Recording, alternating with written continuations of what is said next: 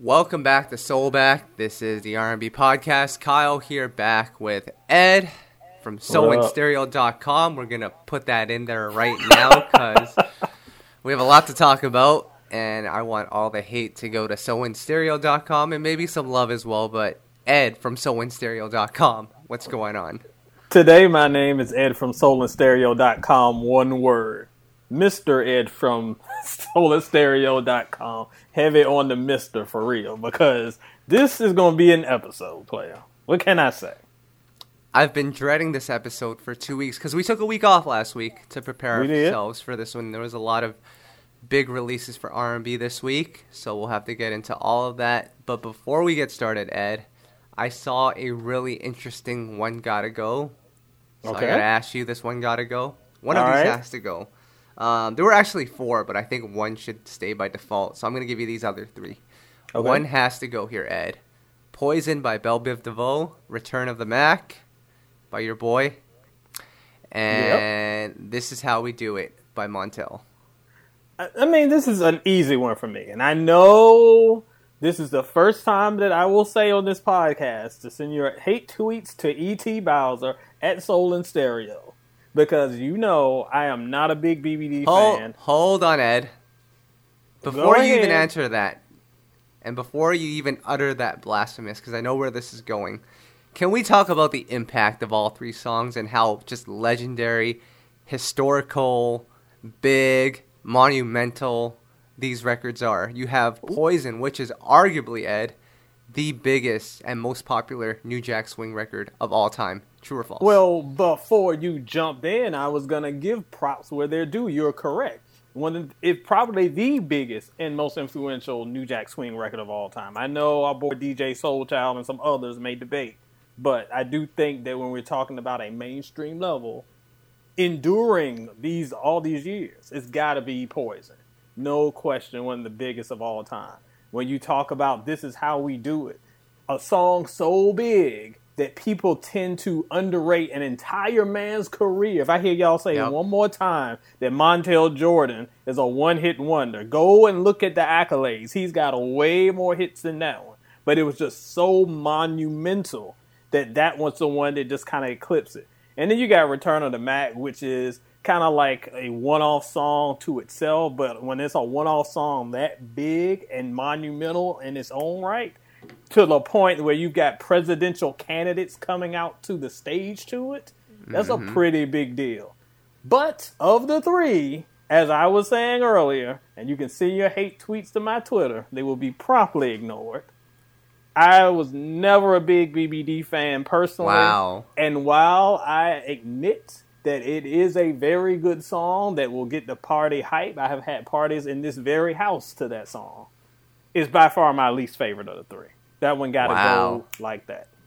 Mark Morrison survives another one. Actually, Return of the Mac, that's like the greatest entrance song of all time. You can go on, play that, and just feel like a king. So, can't hate on Mark. You cannot hate on it. It's not the best song, if we're technically speaking, but good Lord, that is a song. Well, let me ask you, what's another song from the 90s that you would group into that category? Because those 3 are huge. What would be number 4? Oh, gosh. Man. I think in recent years, you could probably put Pony up there. But that's not like a huge party anthem like the other ones. I think Pony gets the love for the recognition, and it's on that level. But as far as just like this party starting track, I don't know if I would put that up there. I'm sure I'm forgetting something. And I'm sure in our comment section, y'all is going to load us up with a bunch. But those 3, they're like the pinnacle. It's hard to beat.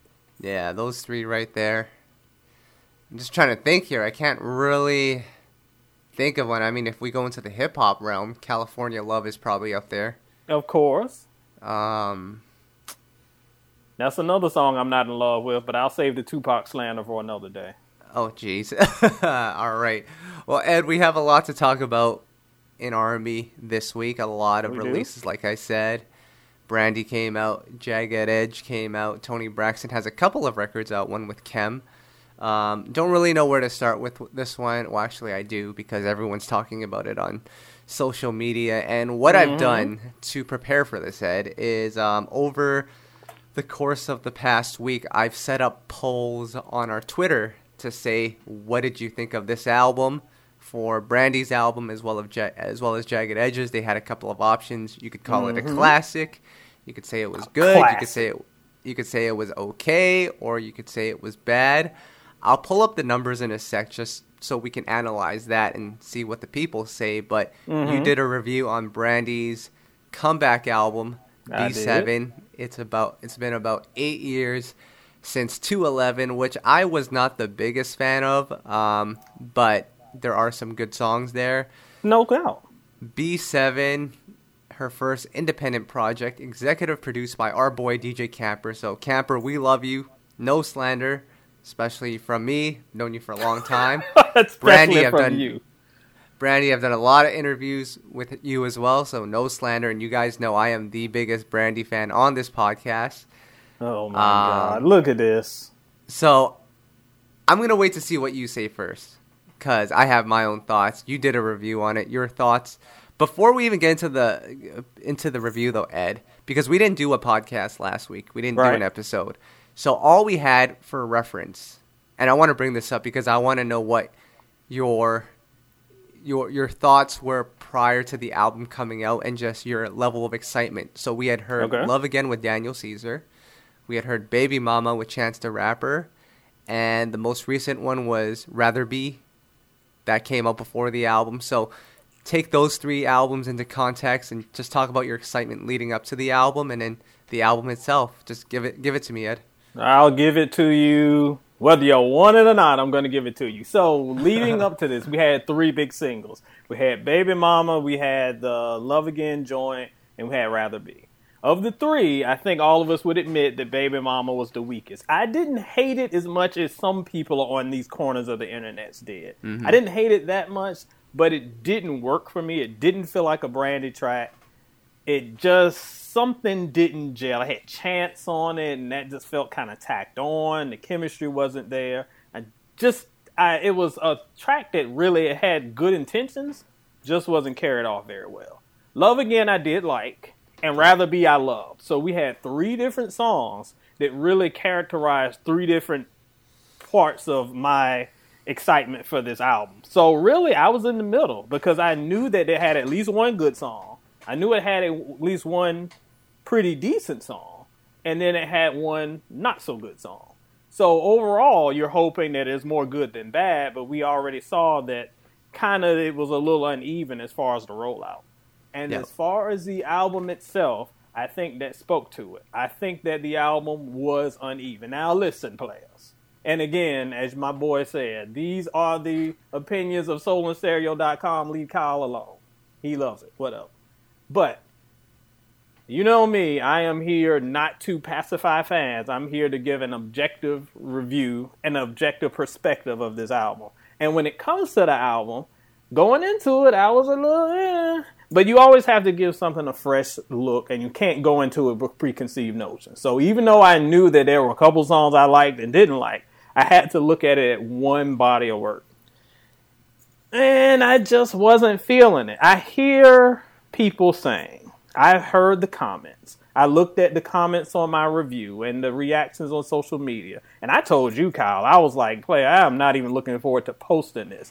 Because when it comes to Brandy, she could belch out the phone book and people are going to call it a classic. So regardless, she is going to have a fan base that's going to eat up whatever she does. But I'm here to be real. And I just did not think this was the type of album for her. And I've heard people say, this isn't supposed to be a radio album, or she was trying something new, or y'all just want to hear Full Moon. That's not the fact at all. Here's what I wanted to hear. I wanted to hear vocals, actually hear vocals. I wanted to be able to understand the lyrics, and I wanted to have a project that wasn't like every other vibey album out there. Of those 3 categories I just mentioned, the album didn't succeed. Is it a bad project? Absolutely not. Because we talked about Rather Be. I thought No Tomorrow was great. I actually thought the second half of the album was actually pretty decent. The last song, the Bipolar or something like that. Yep. That song, I love the writing on that song. That's the type of writing that I wish was earlier in the album, where it was just like word soup. I don't know what she was talking about. In between that and the drowned it out mixing, and it's just like those first 3 or 4 songs, like, what is you saying? Like, boo, what you talking about? This is Brandy, who used to have crystal clear vocals and just a powerful delivery. It's not the type of... A lot of artists will use the vibes to kind of excuse kind of lackadaisical, weaker vocals. Brandy doesn't need to do that. This just came out as a project that was like, I'm going to do what everybody else is doing. And it didn't work because she could have come out with something a little stronger. Now, like I said, there are good things here. I thought No Tomorrow is one of those tracks that was able to be vibey and capture that kind of dreary, laid-back sound and add Brandy to it. And if there was more of that, I would have enjoyed more of the album. More of that, less of the mumbly, sleepy... I can't get with. Somebody was telling me on social media, this is an album, you got to listen to this album while you're cleaning the house. Well, play, if you got to put ramifications and qualifications on how I listen to the album, then that's not going to work. If I have to put on an album and have it as background music and not pay attention to the vocals, that's not what a Brandy album is. You can do that for Jhené Aiko and all these other people where you don't really want to hear what they say and just roll up some weed to it. But that's not what we get here. I appreciate doing something different. As an overall project, it was quite uneven. Just like those 3 singles we talked about earlier, where it was like good, bad, indifferent. That's how I felt about the overall project. Some good, some bad, some indifferent, and that gets you a kind of mediocre review. Well said there, Ed. Before I get into my analysis here, I'm just looking at the Twitter polls here. 30% of the people called... They said 30% of the people said it was a classic. 30% said it was a classic. 2 minutes after it came out, huh? I think the majority of the people said it was good. You had a handful of people that said it was okay, and not a lot of people said it was bad, which I'm on that boat. I don't think it was a bad album. Neither do I. I think we can both agree on that, but let me talk to the people here, my people, Ed. Talk to your people, because they need some talking to. For some reason, you have dubbed the Brandy fans as the Brandy Norwegians. I don't know how you came up. We are the stars because we make Brandy shine. Oh my God, for real? That's what it is. We're the stars. I need some creativity in this. The stars, like this something. I was going Brandy, Norwood, Norwegian, something. That's closer than stars. Ed, we are the stars. Okay. So... It's been 8 years since 211. Now, Ed, you know me. You know I am the biggest Brandy fan, definitely on this podcast. You are the biggest Brandy fan I know personally. Yes. I don't know where Tom falls into this, but I am a huge Brandy fan, and I am a huge R&B fan. Now, on the scale of R&B and Brandy, R&B probably weighs a little more than Brandy. So as it should.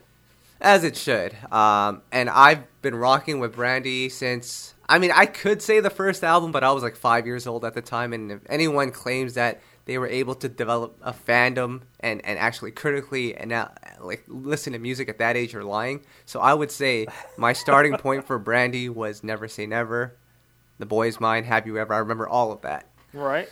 So when I listened to this album from a standpoint of being a Brandy fan, I understand it. It has all the makings of something that a Brandy fan would love. The rich harmonies, the stacking, the personal lyrics, because if you followed Brandy over the last couple of years, she's been through a couple of things, and I think in a sense she was able to actually talk about it on this album. So from that perspective, I would say it's probably one of her most personal albums. Agreed. And I think you actually get a reflection on, what she's been going through and where she's at in her life right now. So I will give her that. And there are some good songs. No Tomorrow is a great song. I would say Borderline. I don't know how you feel about that one, but that's actually one of my favorite Brandy songs on that album and in recent memory. one of my favorites. Rather Be is a great one. And there's a couple more in there that I thought were okay. And what I also did like was that she had one main producer for the whole album. So even if we didn't love every single song on there, it at least felt like a project. It didn't feel like a bunch of songs were just thrown in there like 211 did. So yep, that's true. So those are the things that I enjoyed about the album. So when I listened to this album the first time, I listened to it as a Brandy fan, which I'm sure a lot of people that clicked play did. I know there's a couple people on the Cypher who were standing for the album when it first came out. You know it. Who's our boy, Vocal? I don't know what his real name is, but Vocal is. Yeah, shout out to the homie Vocals. He is a big Brandy stan himself, and he was living and dying. He was dying on that hill. So I was with him. I listened to that. I was like, wow, these harmonies sound amazing. I played it a second time, and my interest for the album started to fall off a little bit because I was like, it sounds good, but I can't remember a single thing that she's saying, nor do I remember any of the melodies. I listened to it for the third time, and a lot of the songs didn't connect with me for that reason. There's two songs on there that, for some reason, people on Twitter are going nuts over. One is Lucid Dreams. The other one is Unconditional Oceans, I think it's called.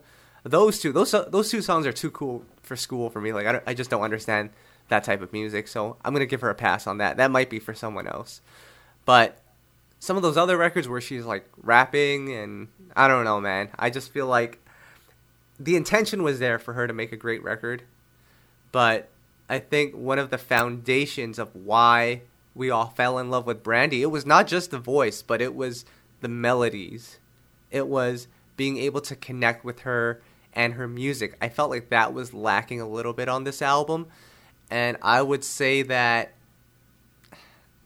I wouldn't say it was a bad album, nor will I really say I'm disappointed because I think the intention was there, but I just don't think it was an album for me. And one thing I've also seen on Twitter, people are saying that this is an album that you're not supposed to, a general fan is not supposed to fall in love with this album. This one was specifically for the Brandy fans. And I get that, but I mean, we're in the business of selling records and attracting fans and music listeners, and I don't know. I felt like that was kind of a cop-out answer. Yes. Because, Ed, I'll put it like this. Mary J. Blige, My Life album, very personal record, spoke a lot of her truth, but it still connected with the general public because you could understand what she was saying. That's all I'm saying. I love it. I love it when we are in the same page, because I was going to bring up that exact point, because I want to go back and talk about some of these things that people have hit me with over the past couple of days. So your review is wrong because you aren't a real fan and you don't understand it. First point that you brought up was the only fans would understand this. You aren't a woman. You aren't coming from her perspective. To the very point you made, go back and look and listen to Mary J's My Life. That is an album coming from the aspect and the perspective of a woman. If that's too old school for y'all, go listen to Beyonce's Lemonade. That's an album that speaks directly to the experience of a black woman. It's only a couple years old, so you can't be like, oh, you're always in the 90s. That's a recent album as well. I'm not a woman, but as a man, I still understand her story. I understand what she's saying. And while it doesn't relate to me on every single level, I definitely understand her experience because it's displayed in a way that you can understand it because the artistry is so strong there. This album ain't it when it comes to that, player, because yes, she is saying some very important, insightful things, especially on that back half. But then some of the issues about motherhood, like I said, that song doesn't really connect. The High Heels song is just kind of weird. Lucid Dreams, you got to be having some kind of lucid dream to hear what she's talking about. That the song that I said sounded like a brand of hand sanitizer. What's the Unconditional something? Yeah. Like, it's like I can't, not only am I not, the lyrics not connecting, I can't, physically, I literally cannot hear what you're saying because of the way the song is mixed. That's not a problem with the creativity. That's a problem with the construction of the album. And that is one of the bigger issues I have with the album. The content is fine. I'm not dissing her for the content. Other than Baby Mama, which I thought was a little off, all the other contextually and conceptually, this album is good. It is the actual construction of the album that's the problem. And it's the reason why everybody's going to be hyping it up right now. But I guarantee you by October, nobody's going to be rocking with anything but 2 or 3 songs. Because the overall construction is not sound. Number 2 that I want to talk about, because the Brandy stands are like, oh, you're not a real fan. Look, player. I'm going to go back to I don't know if we didn't have a podcast last week, but last week the big debate was over Usher and my cousin Chris Brown, who should do a versus and blah, blah, blah, and who would be whom. And then, of course, cousin Chris backed out because he was like, oh, I have nothing to prove. You knew you were catching that L, brother. That's what that was. Just go on and admit it. But when I was saying that versus was uneven, because you got Usher's catalog is too deep and too strong for Cousin Chris's. It doesn't matter how much music he has. The actual content is not strong as his. It's a very uneven battle. People kept telling me, you don't understand. You're not a real fan. You can't speak from this. Listen, I am old enough that I have experienced Usher's debut album all the way to now. I have experienced Chris Brown's debut album all the way to now. I remember the first time I heard both of their debut singles. I remember where I was sitting when I saw Run It for the first time on BET. So I was like, who is this guy? This song's kind of hype. I remember it. So if anybody is qualified to talk about them, not somebody who started listening to Chris Brown in 2015 and has only heard the last 3 albums and never heard an Usher record, I think you are the one that's not qualified to talk about both. I would be qualified to talk about both because I understand the trajectory of the career. Going back to Brandy, for the stands who were like, oh, you're not a real fan, you don't understand.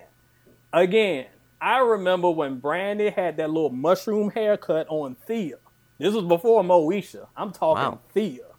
I know Brandy. I remember when her album debuted. I remember how before y'all was sick of Beyonce, there was a Brandy backlash. There were people tired of Brandy because she was in the mainstream so much. I have followed her whole career. So unquestionably, I am qualified to talk about it because I own every single one of her albums, except this new one. Probably ain't going to cop that one. But from the perspective of watching her from the beginning all the way to now, I understand the growth. I understand the story. I want her to tell the story. But this story cannot be told if it's poorly constructed. That's the problem with B7. Yeah, one of the songs, I think it was the first one, Saving All My Love, there was a line where she says something like, sorry, I was being tardy. To this day, Ed, I've read the lyrics, but to my ear it still says, sorry, I'm being retarded. I know it's not supposed to, and I've read the lyrics 1,000 times, but I think it's just the way that the song was mixed. It didn't work for me. Again, and someone got mad because I dissed the mixing. That song, the album is not well mixed. And this is another issue that's kind of prevalent with a lot of music today. If you're an artist that just came out or you're a Summer Walker and your stuff sounds muddy, it's whatever. But for a Brandy, I don't expect that from you. I don't. And that's something that when I'm doing my scores, I'm going to knock a half a star off because that takes away from the listening experience. I'm looking at that as just not only from just an artistic perspective, but from a fundamental perspective. If I can't hear you, I can't say the album's dope. Yeah, but I'll say this, Ed, for a lot of Brandy fans out there, if you like the album, if you genuinely connect with the album and you love it, then good for you. And, I mean, I can't tell you what's good or what's not. You got to form your own opinion on that, and I hope that it's not biased. But I think just I can speak for myself as well as Ed from SoulInStereo.com. That album was not for us, but we love Brandy. Rather Be Kissing You will probably end up as one of the top records of the year on our countdown. I think I can say that for both of us. Probably, but I also think No Tomorrow might make a placement as well. Again, like you're talking to you may be a Brandy. I'm not a Brandy stan, but I'm definitely a Brandy fan. I know you kind of lean more toward the stand-up, but you're talking to two fans who, at the end of the day, just was not really feeling this project as much as we had hoped. If you like it and you think it's great, wonderful. You do your own album of the year list and put it at number 1 with the bullet. That's great. For me and my house, probably ain't going to be on my list.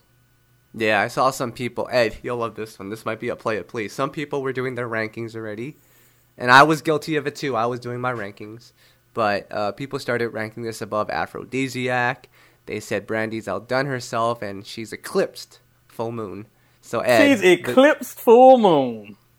Eclipse. So first of all, I need y'all to learn what words mean, because that ain't nowhere near no eclipsing Full Moon. This don't eclipse 211, if you ask me. I thought 211 was okay. Y'all hated on that. I thought that had at least several songs.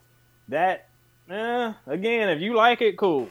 But it's not bad, but it sure ain't going to make the Soul and Stereo top 50 this year. All right, then. Well, shout outs to Brandy.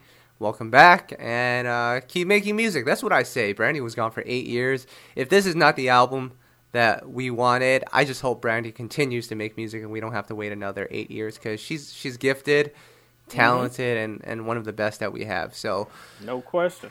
We got to move on here, Ed, to an album that we have all been waiting for the past year. Gosh. I have never seen an album push back more than this than maybe Detox, but at least this came out. Jagged Edge, A Jagged Love Story, which Wingo told us on the Soulback podcast last June, I want to say. It was about that time. They were working on a double album, and we're finally here. We're at the finishing point. Had a couple of false starts. Initially, the album was supposed to come out in mid-June. Had to get pushed back. And then it was announced that it would come out last week. Brian from Jagged Edge said, I think it'll come out on Tuesday. Tuesday came along. Instagram was waiting. You look at the comments, it's Wednesday, and they're all saying, where is the album? Thursday comes along. Jagged Edge makes a new post and says, hey, we're looking for ladies to cast in our new music video. And you see more comments that say, okay, but what about the album? Where is it? So Friday, the album actually drops. I think the first platform it drops on is Deezer. You know what Deezer is, Ed? I had no idea what Deezer was. And shout out to my R&B progeny, my Soul and Stereo son, Damon Dunn, who is in the UK, so therefore he is ahead of us in the time zone. And he came to Cypher and told us, new Jagged Edge album came out. And we were like, what? How did this album just come out? They didn't even say it was out. Last time they were like, we think it's going to come out Tuesday. We don't know. How did you don't know when your own album's coming out is another question. But it just appeared. And listening to it, I can understand why it just appeared. But continue before I get there. Well, Ed, 31 songs on this album. 10th studio album from Jagged Edge.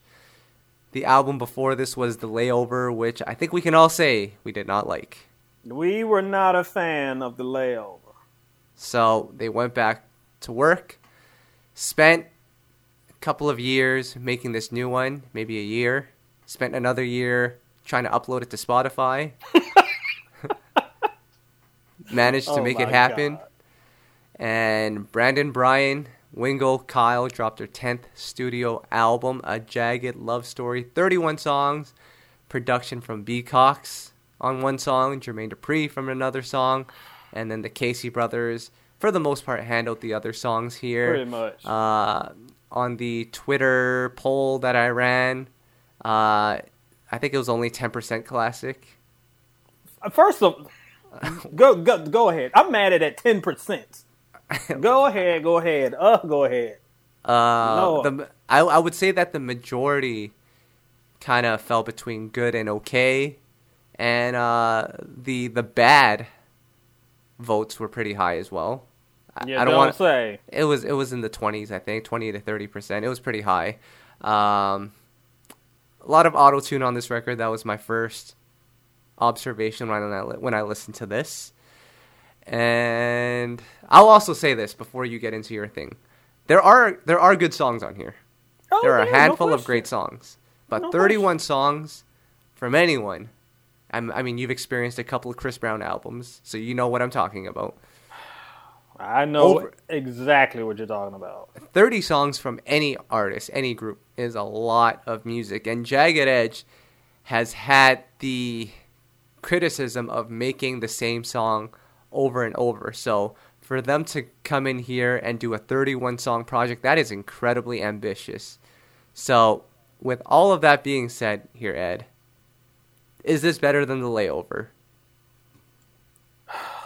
I guess that is the million-dollar question, and I honestly can't answer that. Is it better than The Layover? Here's my frustration with this album, player. I will say this. It is not incredibly better than The Layover. Like, this is not markedly better. It is not a gigantic improvement because it has so many issues of its own. It's hard for me to rate the two. They're both at the bottom of the freaking barrel, swimming down there with the guppies. So I can't even say that one is so much superior to the other because both are extremely frustrating. Here is why I weep for the music industry because of this one album. This one album made me so sad, and I will tell you why. I have not given an album a 5-star review since 2012. We're almost getting on a freaking decade since I gave something 5 stars. And even the 4.5 stars are getting few and far between. There have been a couple hip-hop joints. But even R&B 4.5 stars is getting kind of thin. The reason why I don't think that we're going to see a 5-star album anytime soon is because I think the art of creating an album is getting lost. And as I listened to this album for the entirety of my Friday, because I could not sit and listen to it for 2 hours. I had to keep going back and forth. Here is why I felt like that. There was a time, I've heard Beyonce and many other people in interviews, where they say, okay, I'll go in the studio, I'll record 30 or 40 tracks. Then I will take those 30 or 40 tracks, I will pick out the 15 or so best. Once I have that, that's the album. If Jagged Edge recorded 31 songs, picked out 10 or 11 of the best tracks here, this would have definitely been better than Layover. This might have been better than some of even their other lower albums because there was some good stuff in here. Mm-hmm. But to endure 31 tracks for 2 hours, and longer than that if you can't listen to it in one sitting, is an impossible task. So what we have are artists that are just, at the end of the day, I love J.E. I'm a bigger J. We talked about Brandy stan earlier. I'm a bigger J.E. stan than I am a Brandy stan. So I love them, and I know they're going to tear me up at E.T. Bowser on Twitter or wherever you find me on Instagram. Lee Colladone, holler at me, because I know the Casey brothers will get at you. The twins are no joke. But I'm going to say what I say because you got me here to be honest. There is so much talent, and it is someone who has a group that is really carved out a legacy in R&B. We talked about it before. I don't think there's ever been a group that has been as long as their run and has not broken up. Yep. But what this feels like is 31 rough drafts. These are 31 songs that you half recorded and hurry up and got together, and you just threw everything out on social media, on streaming, on Spotify, on Tidal or Deezer or whatever Dame is listening to. And you got them all out there, and this is like, here, stream them to death and jack up our numbers. As a streaming service project, I guess this works. As an album, this is an utter failure because it is not cohesive. It is not one sound, unless you like the auto-tune sound, then it's one squeaky robot sound. It is not indicative of what J.E. is, and there is so much filler. There is just so much stuff that could have been left on the cutting room floor. Give me 10 out of this, and I would have been raving about this. And I would have been like, Jagged Edge put out a way better album than Brandy this week, y'all. J.E. beat her. But what we have is like probably one of the worst projects that I have heard this year. Be mad? Because I'm mad. Wow. Because I'm a big J.E. fan. I'm very mad. But this is not my Jagged Edge. they did too much with this. I'm sure they'll be happy at the bank because they'll have all these streaming numbers for all of us dummies that sat through and listened to it 3 or 4 times, and us fans who want to go back and give it another chance and give it another chance so they get a new stream, ping, ping, ping, ping, ping. But as an overall body of work, absolutely not. Absolutely not. Well, I'll give Jagged Edge props for this. They put the song title Math on the album. I've never heard an R&B song called Math before. But so then it was such an old school reference. It was like, let me get that math, girl. I didn't know we still said that. Like, I think my parents may have said that. Like, I didn't think we still said math for phone numbers. I love it. What did you think about the auto-tune that was going on this album? They really started using it on the Layover album. Continues on this one. I know Brandon and Brian have, defended the use of auto-tune. Oh, yes, they have. Was it that noticeable to you on this album? Because yes. Well, I'll say this, Ed. Yes, if you listen to one song, but if you listen to all 31 songs, that auto-tune, you don't notice it after like track 15 because you just get used to it, which is what I fear about the music industry, but that's how I took it. Like, at about track 15, I'm like, what auto-tune? They sound great.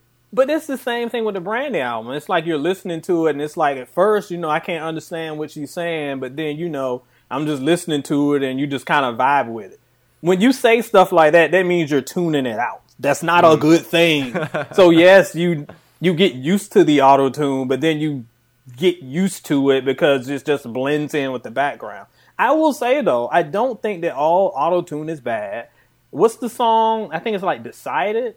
That's one of the songs I like. Yep. And that had auto-tune, and that didn't really bother me that much. When it's used as I've said before, garnish. It's used as just a slight inflection.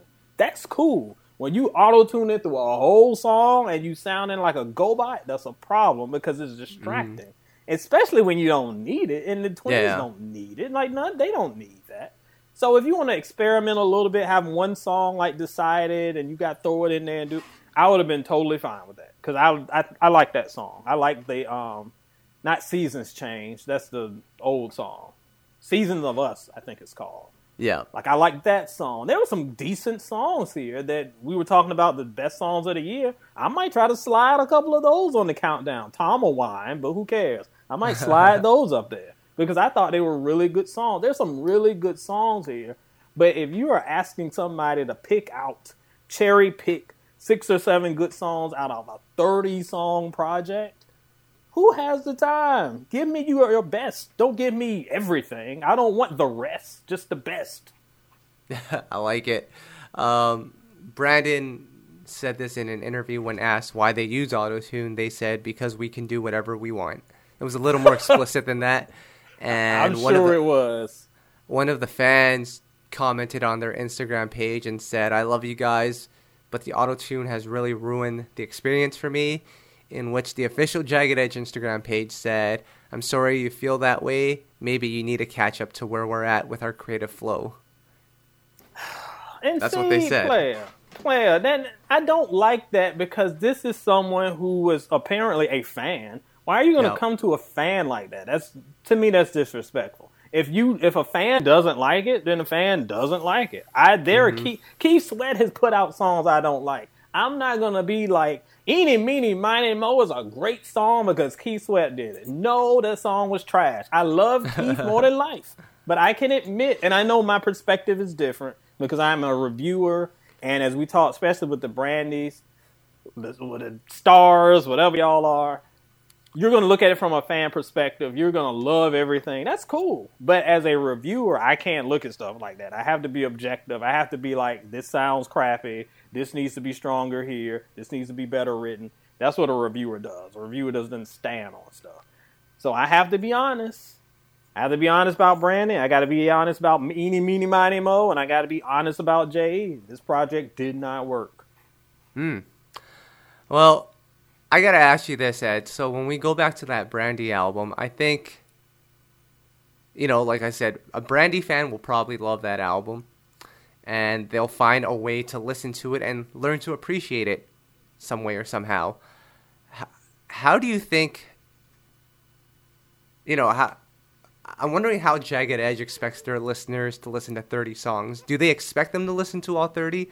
Or is it sort of like that Chris Brown thing where they don't care and they just say, hit play, put it on mute, and just go do something else? Like, I'm sure they have to, in their mind when they listen to this album, think, how are my listeners going to listen to all 30 of these?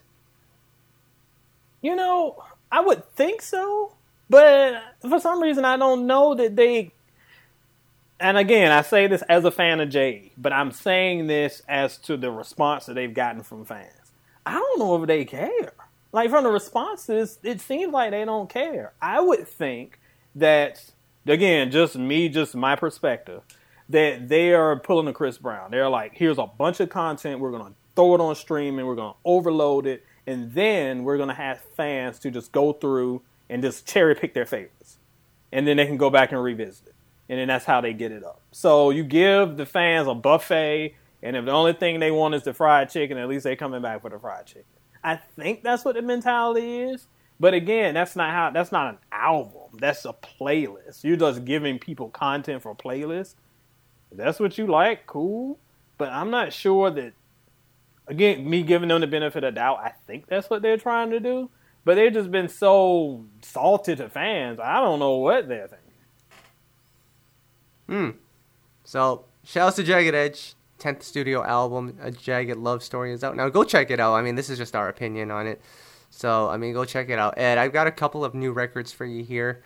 I don't know how much time we have left. I think we're at 40 minutes already. Kem dropped a new record with Toni Braxton, Out Your Love, or Live Out Your Love, and Kem does it again, Ed. Kem does it again. I have not heard this one, so I can't speak on it, but if it's Kem, Kim's going to do Kem each and every time. I guarantee you it probably sounds like a Kem record.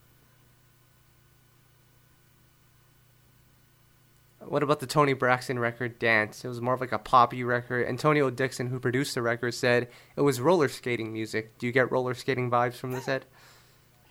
I certainly do. I like this one okay. It doesn't really feel like a single to me. It feels like a upbeat album cut that comes on and you don't necessarily skip it. But you're like, oh, this is all right. I thought it was pretty solid. And then Chrisette Michele, Wait. She came back with a new single here. And Ed, I got to ask you, do you remember Chrisette Michele's debut album? Because that, to a lot of people, was like one of those like cult classics. It was like more of like a jazzy type of feel to it. Do you remember that one? Yep, definitely do. I thought it was pretty solid. I do think that she kind of that... When did Better come out? 2013? I think that was her best work. I think that kind of eclipsed it. Yeah. But it was a good debut, no question. Absolutely. 112 just dropped a new record, Spend It All. And before we even get into the new music here, Mike from 112, I'm not sure if you know, but he has the coronavirus. So we want to send our best wishes to Mike. That's our guy. We hope he feels better and that he's able to make a quick and healthy recovery.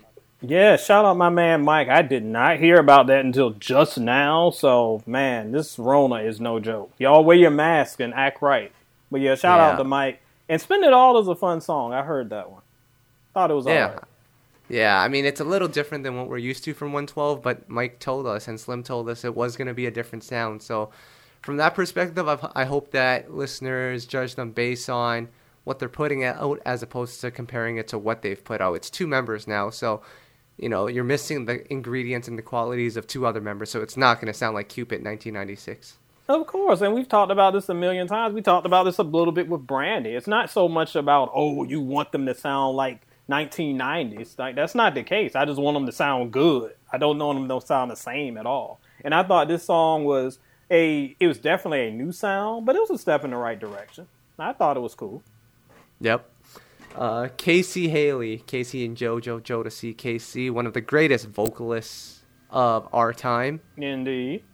Probably one of the most influential of all time, too. He dropped a new record here, Jesus Saves. I think he's going more in a gospel direction for this album.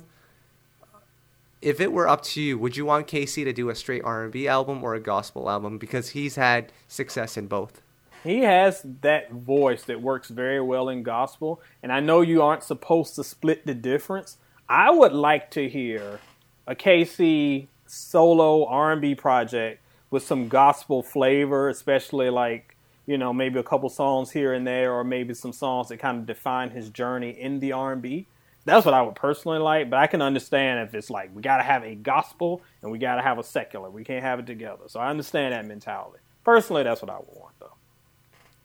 Do you want him to sing about freaking you still, or are we a little more grown than that now? Look, player, that man is too old to be freaking you. He needs to put some Ben Gay on them joints and sit down. It's cool. Talk about Jesus. You ain't got to be talking about freaking it. I mean, he did ride his bodyguard not too long ago, so I think he still has a little bit of pep in his step. What? If he's riding humans to get around like pachyderms, I think that proves that the joints are hurting. Sit down. You freaked it enough in 95. It's cool to sit down. That's a great song, by the way. Shout-outs to Jodeci, Freaking You. Of course.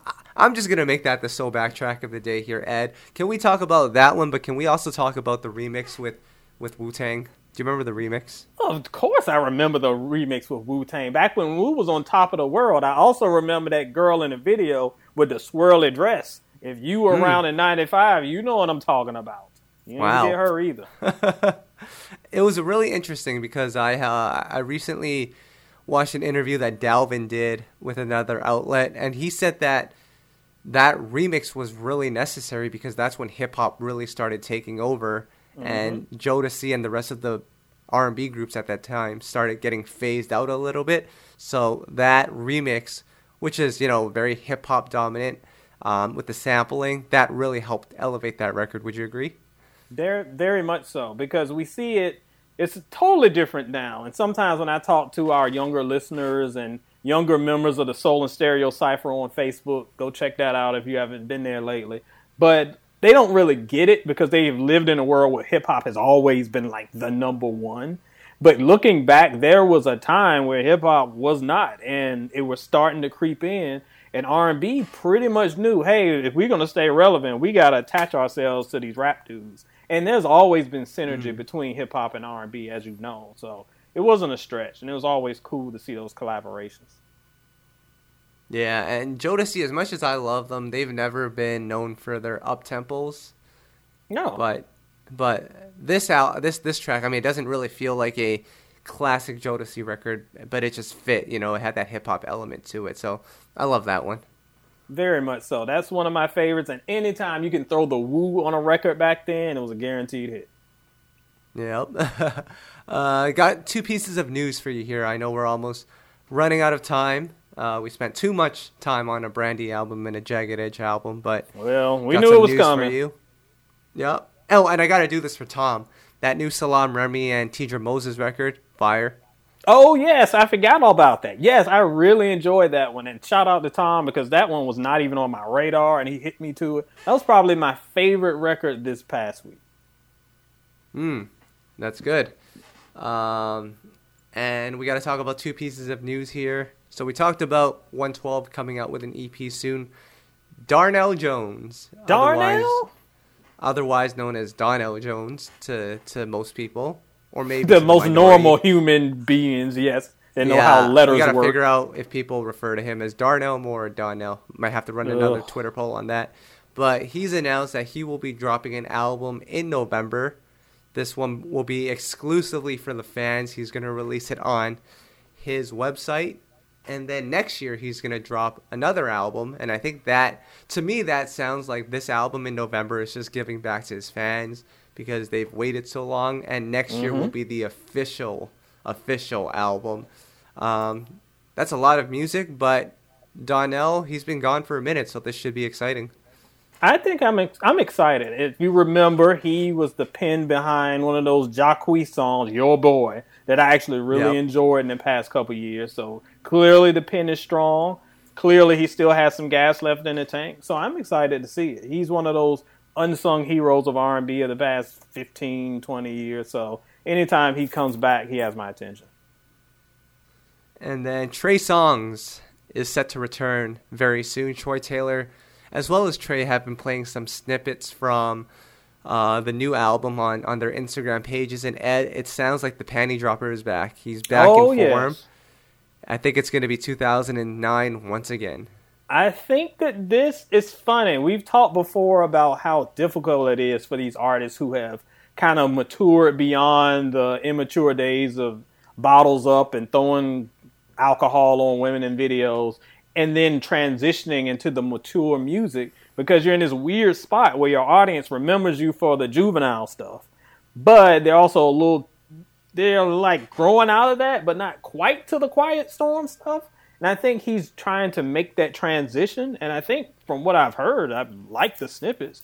This could be a nice transition. I like Tremaine, the last album he had. I thought that was a good bridge. It had a lot of potential. Had some issues too, but it had some good potential. If this is more in that vein, I'm there for it. More of that, less Chapter 5. You can keep that one. Another artist coming out with a new album here. You mentioned him earlier. Jacquees. Ed, I'm going to give you the title of this new project. PTOF Volume 1. Do you want to take a shot at what PTOF stands for? PTOF. I am afraid to ask, because I'm thinking of all sorts of things that probably aren't suitable for this podcast. What on earth does this mean? It means panties thrown on the floor. Oh my God, that's exactly what I thought. I didn't think panties, but I thought another P word, so that's what I thought it was. Oh no. Oh my God, this guy.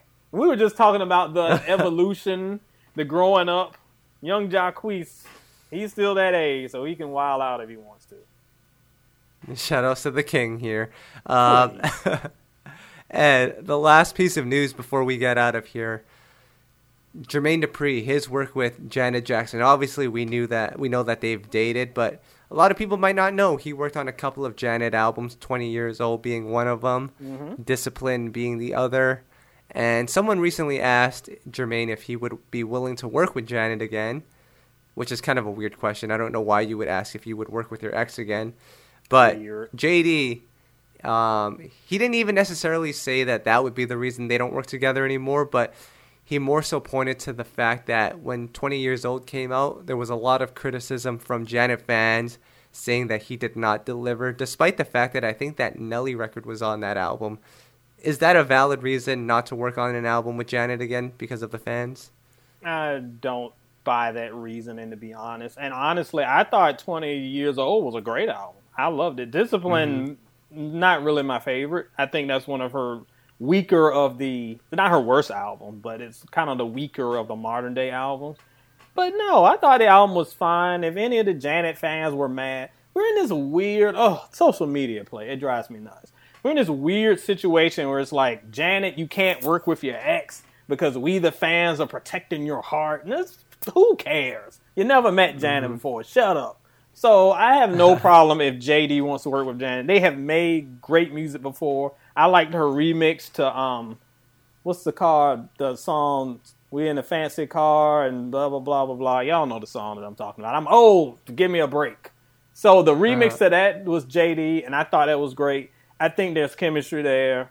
Who cares? If there's some good music that could be made, I'm down for it. And I like 20 Years Old, so I think they could get back together and it'd be magical. Stay out of other people's business. Isn't that Someone to Call My Lover? Someone to Call My Lover, yeah. Yes. Yeah. I don't know why I wanted to call it Fancy Car, but that's the moment you said lyric. The moment you said Fancy Car, I could hear Montrez Jones in my brain just saying, you better correct him. So I'm like, I got you, Montrez. Yes, Montrez was coming for the throat, no question. Yep. Man, where do we go from here, Ed? We don't really have a lot to talk about here. I had one more thing in my mind, but before we get into that, tell me what's going on with Soul in Stereo, and maybe I'll think about it. Oh, well, we'll see. But in the meantime, in between time, you can go to soulandstereo.com and check out, yes, the infamous review of Brandy's album, B7. Again, I've let most of my thoughts be known here. I thought it was an okay project, just okay. But if you want an unbiased review, come check it out. You know I'm always going to keep it real for y'all, because that's what I do. And also, I have a new edition of Head to Head with Ed. I almost called it Versus, because we're talking about Versus. Who should Usher face in a Versus battle? That's what we're talking about with the homie, the Brown. You know him well. Finally got him on the podcast. Yep. On the site. So we've got that coming up. Got a new version of Head to Head coming up featuring Outkast and the homie Allison Moore. I think we've got one with Monica coming up with my boy Darius. So lots of new content coming soon. And as I haven't plugged it enough, make sure if you're a fan of Facebook and you're a fan of what we do here, just go visit Soul and Stereo Cypher on Facebook. Put in a little search bar. It'll come up and come down. Every month we do this thing where we kind of shout out the 10 most prevalent users.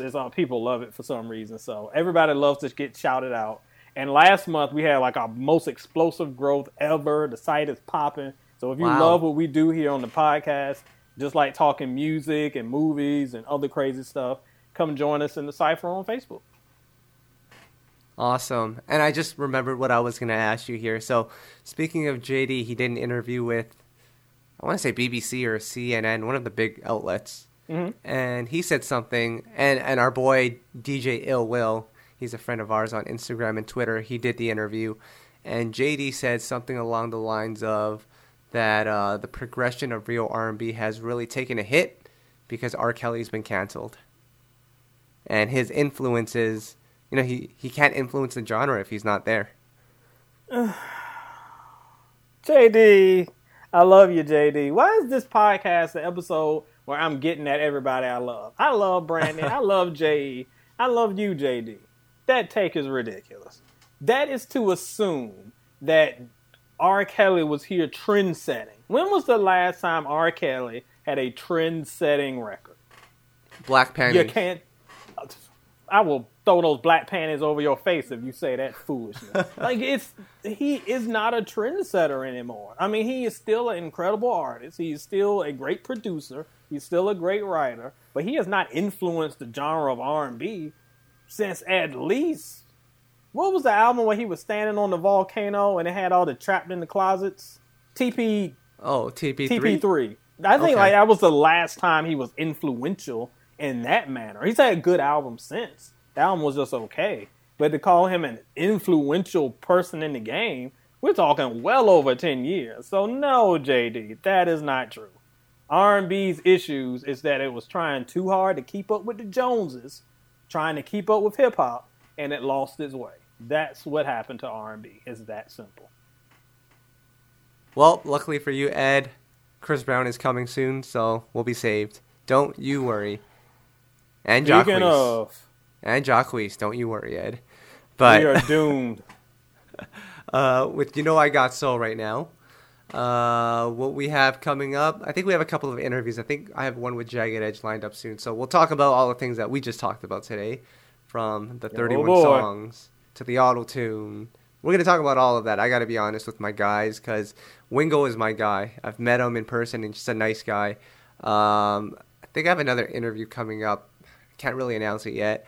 And what Tom and I have been doing over the last couple of days or weeks, we've been really trying to just go back and revisit some of these albums, some of these discographies, and we're trying to come up with our top 10 lists. I keep telling Tom that it's an impossible task, but he really is trying to make that happen. I don't know if you noticed, I did a top 10 Irv Gotti list, Ed.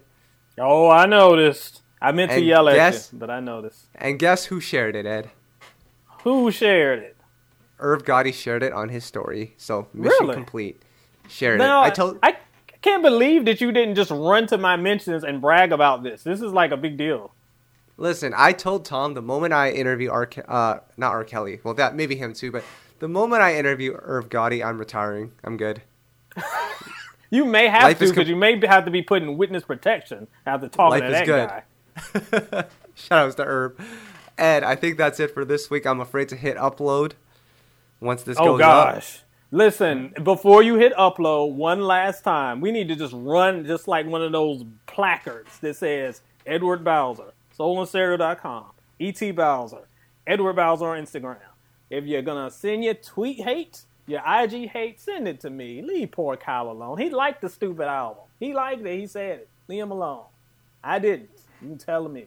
Actually, I thought it was just okay. I can't say that I liked it. But to that point, I will do a little bit of movie magic, hopefully, and we'll have the little things on each side so they know what and where it's coming from. But Ed, we'll figure that out later. We're out. Hopefully we come back next week. If not, the Casey brothers got us. It was a good run, player. It was good knowing you. All right, we'll be back hopefully next week, and we'll talk more R&B then. Peace out, guys. All right, we out.